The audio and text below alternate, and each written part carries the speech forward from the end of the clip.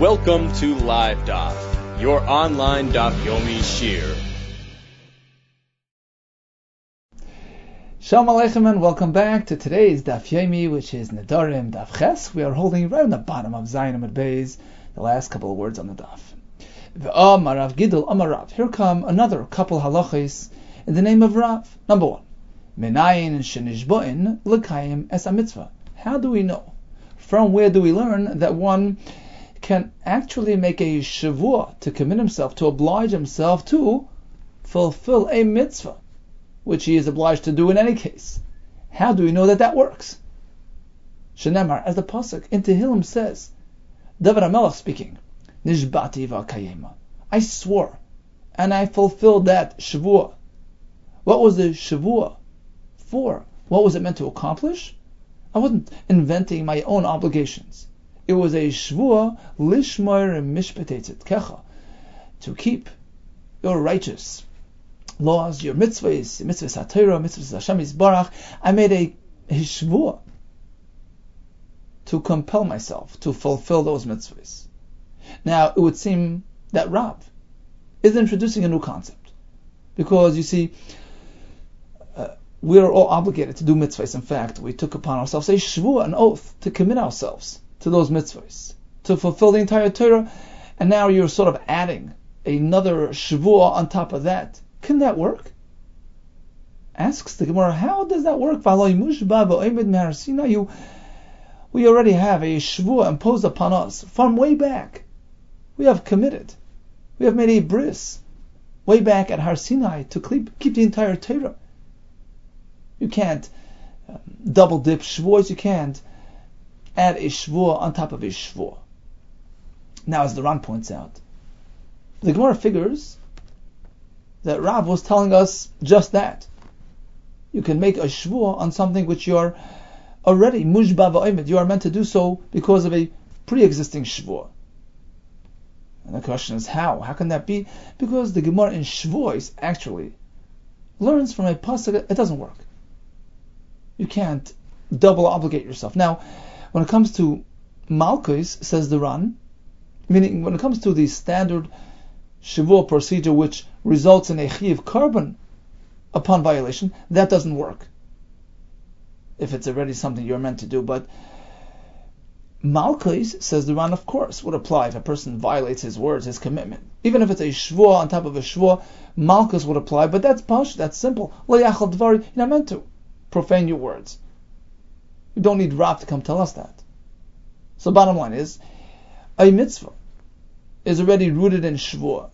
You're going to add a shvua on top of that to bring about a chiyuv korban if he violates the shvua. We know that's not so.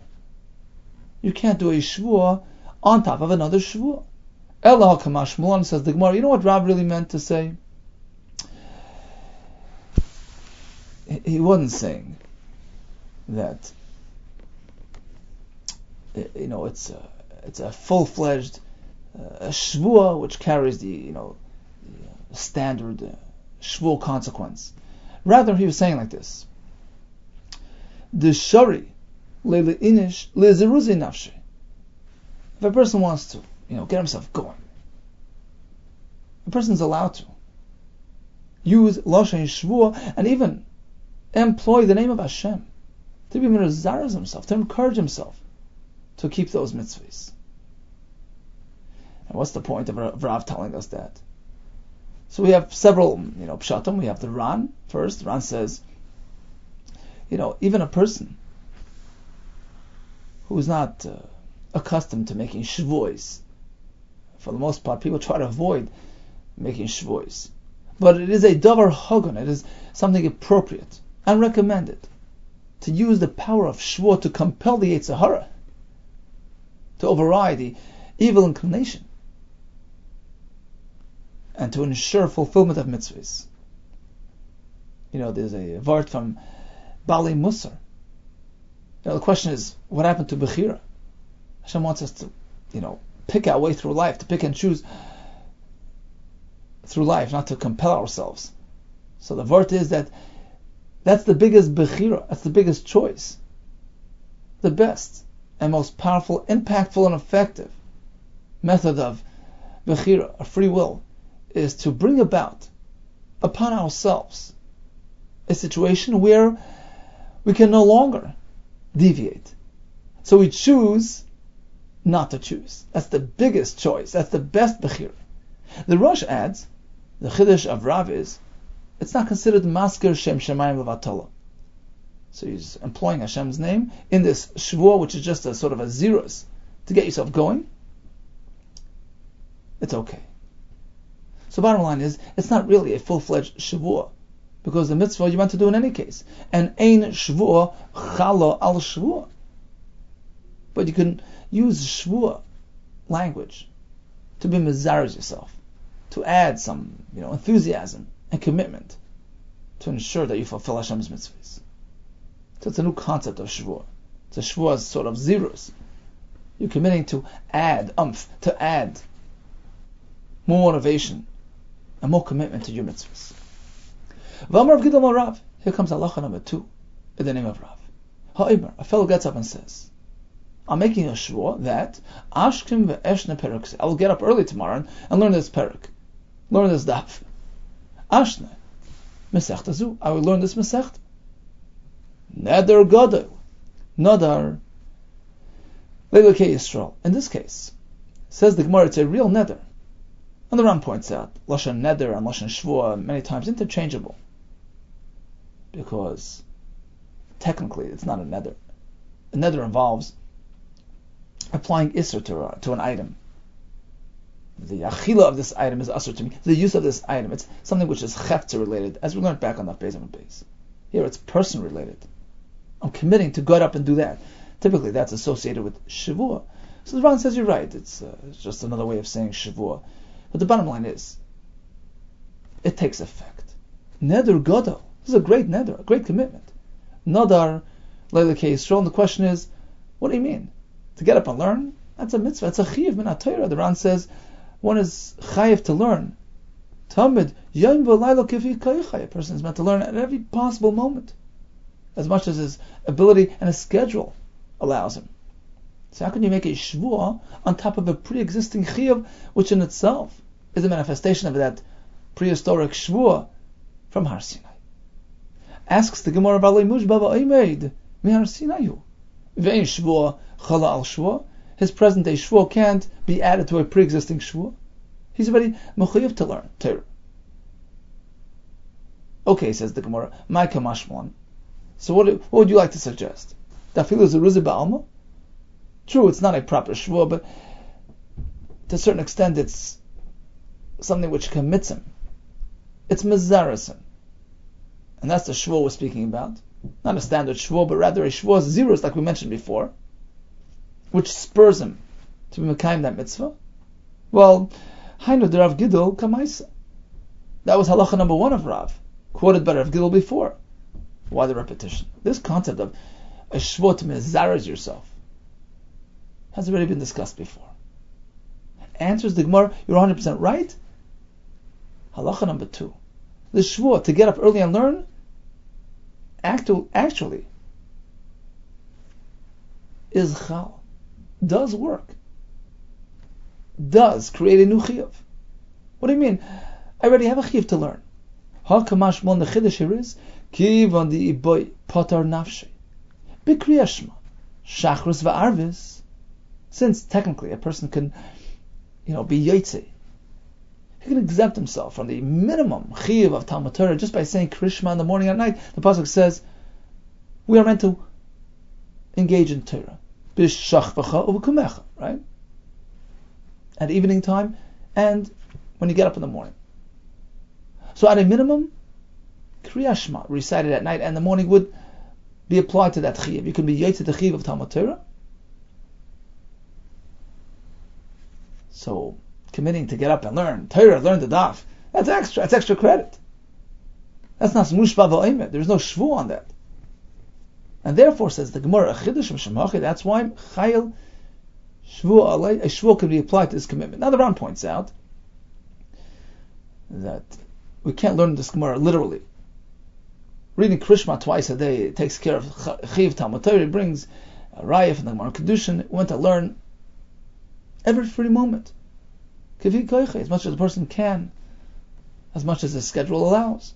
So how can the Gemara contend that just Krishma suffices? So he says a chiddush.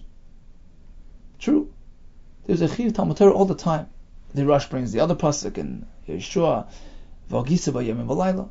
It's a constant mitzvah, a constant obligation. But it's not beferush in the pasuk. The pasuk doesn't really express that clearly. It's a drasha. At least the Ran's, the pasuk, Vishinantami, that's a drasha. That Torah should be clear and within one's reach. That only comes by learning constantly. So it's a drasha. And the Ran has a chiddush that if it's a halacha learned from a drasha, it's not a pasuk, a clear pasuk, then you can add a shvuah to that. There's no issue of adding a shvuah to another shvuah because it's not a clear pasuk. That's a chiddush of the Ran, and that explains this halacha as well. Because in terms of what the pasuk is telling you, Krishma would be enough. So adding anything to that can be done by way of a shvuah. Continues the Gemara with halacha number 3 from the same Manda Amar. Amar of Gidol Amarav. Here comes an interesting one. Reuben turns to his friend Shimon. He says, tomorrow morning we're going to get up early. We're going to start our seder. We'll learn our daf together. Nashkem. We'll get up early and learn this portion of Torah. What is the halacha? It obligates him. Who? Reuben, the one who initiated this commitment. So number 1, he has to do it. Number 2, he has to be the one to come early. Because after all, he initiated it. He started it. Which indicates that he's willing to lead the show. He'll be there first. As the Ran points out, we're speaking, he didn't even express any lashon of neder or shvuah. This Kabbalah is sufficient to obligate him, as we find by tzedakah. We learn from a pasuk of Picha to tzedakah, just a Kabbalah, just a verbal commitment counts. And he's meant to be there first, as we find by Hashem Yisbarach, who summoned Yecheskel to come out and meet him, and Hashem was there first. Hashem turns to me, this is Yecheskel speaking. Go out to the valley, where I will speak with you. And Yecheskel followed, went out there, Hashem already standing there waiting for me. So the fellow who initiated this idea, the fellow who said the Nashkim V'Nishna, he has to go learn and be there first. So we have 3 halachas from the same Manda Amar, Rav Gidol Amarav. Number 1 was the concept of Shvuah l'kayim as a mitzvah, to be mezarish yourself, to spur you to a stronger commitment in terms of keeping Torah mitzvahs. Number 2 was Mekabel Shvuah, to learn a specific amount of learning. That is chal, that gets activated as a full-fledged Shvuah. And the 3rd case, even without saying Shvuah, in terms of committing to doing a mitzvah to learn Torah, you don't even have to say Shvuah. And it obligates you to the point that you have to be there first, if you were the one who offered the deal.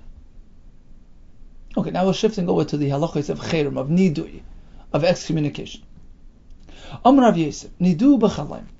Suppose, during one dream, he experienced a situation where he was excommunicated by whomever.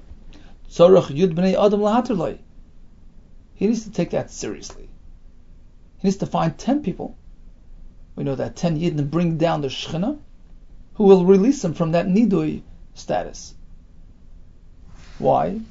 Says the Ran, because perhaps the nidui that he experienced during his dream was heaven sent, was b'shlichus shel makayim, which requires a proper releasing procedure. 10 people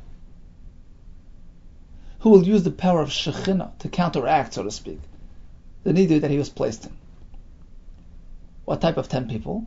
People who are Talmidei Chachamim, v'hu hilchasa, those who learn halachos of Gemara,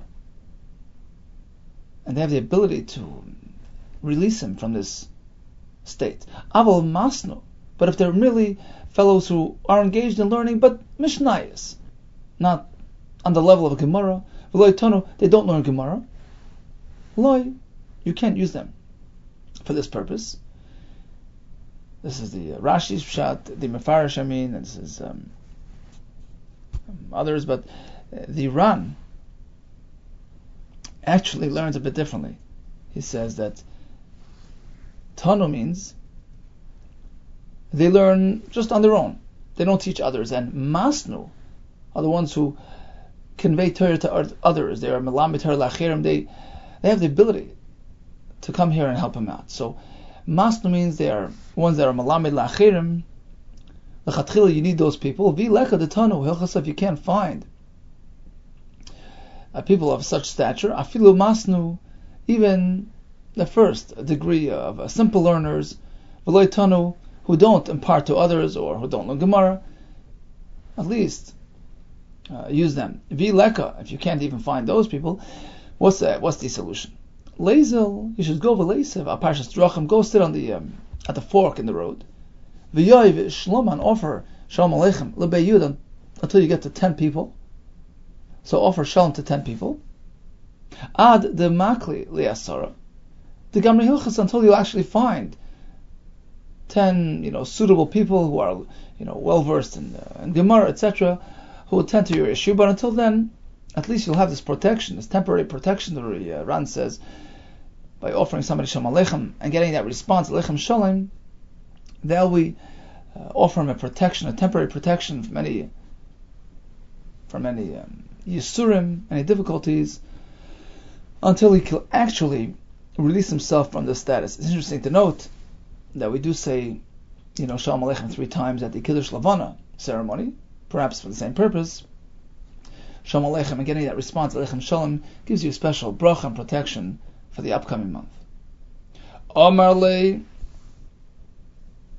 Ravina, the Rav Ashi. I have a question to you, Rav Ashi. Yoda man shamte mal. Suppose he's aware of the identity of the individual who placed him in that shamta, in that cherem, in his dream. Ma'u delishule. Can he go back to that person to release him? Typically, the chacham who imposes cherem can remove it. Difference is, this time it was in a dream. But can he go back to him to take care of it? Amalei, Rav Ashi responds in the negative. Why? Perhaps Hashem sent him as a shliach to place him in cherem. It was in the name of Hashem. But but in heaven they didn't perhaps enable him to release you of this cherem. So if he was, really the one who gave you the cherem, in a non-dream situation, in a wakeful state, then of course he has the ability to remove it. But in this case, perhaps he was sent by Hashem, in which case he was only empowered to give it, but not to remove it. Omar later of Achla Rav Ashi. Another question. Shamte, a fellow experiences this cherem. He was placed in the cherem during his dream. V'sharle b'chome, and he also was released during that same dream as well. What would he say to this situation? Amalei says, it's still trouble. Just like we know that grain cannot, cannot keep below heaven without a little hay mixed in. That's just the way it is. The person cannot experience a fully reliable and accurate dream. Every chaylam has some sort of, silliness to it. So you never know which part of the dream was real and which wasn't. He was placed in the cherem and he was removed from the cherem. Maybe part 1 was real, part 2 was not.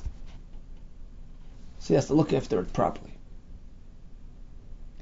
Ravina had a story. Havale nidro levisu. Ravina's wife had a nether, which she wanted to, dissolve. You can do that by going to a chacham and being mischaret, expressing regret.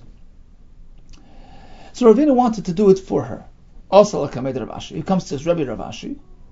Amar lei, he asks him a question. Baal Moshe ya'asa shliach l'charatas ishte. Is it okay for a husband to go approach the chacham, present his wife's charata, his wife's regret, and release her from her neder?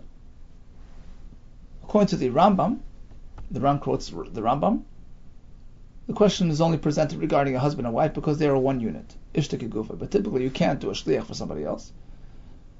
But he brings from Taisus just the opposite. Of course, a regular person could be a shliach for this purpose. And the chiddush is even a husband. Perhaps He's motivated. He'll, tweak his presentation to ensure proper results. So the question was posed specifically for a husband: is it okay for him to represent his wife? Amar lei, Rav Ashi responds, well, it depends. If they were already sitting there, the bezdin is already sitting there, in which case you didn't really expend much effort to put them together, which would perhaps encourage you to tweak your presentation to ensure proper results. They're already sitting there, so it didn't involve much tircha. Then it's okay for him to present his wife's case and get a release on her behalf. Eloi, but otherwise, loy, then don't do it. Shema minat las, we listen, we hear, we conclude 3 halachos from this episode of Ravina, who did not tend to his wife's neder right then and there. He could have just taken care of his wife himself or had some talmidim take care of it, but he didn't. He went to his Rebbe Rav Ashi to look after it. So bottom line is, from the whole story and Rav Ashi's response, we can learn 3 things. Shema minat las. Number 1, Shema mina baal nas shliach l'chatas ishtay. It's okay for a husband to represent his wife. Number 2, Shema mina leishari. It's inappropriate lemishri nidra b'asid rabbi, for a rav to release somebody from a neder where his Rebbe lives. And that explains why Ravina did not tend to it on his own, because it was Rav Ashi's makom. Number 3, Ushma mina, even when a husband represents his wife, if the Chachamim are already sitting there, already gathered, then it's okay. Continues the Gemara with a slightly related halacha. V'shamta, this whole discussion is regarding a neder. Don't look after somebody's neder if your Rebbe is right around the corner. It's inappropriate. It's not honorable. What about if a person is in a cherem? He's desperate to get out. V'shamta, afilu ba'asar de Rabbi.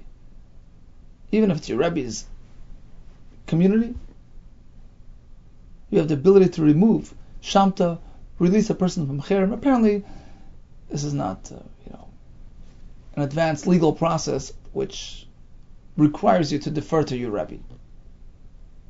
Number 2, even a single individual, a Talmid Chacham, who is an expert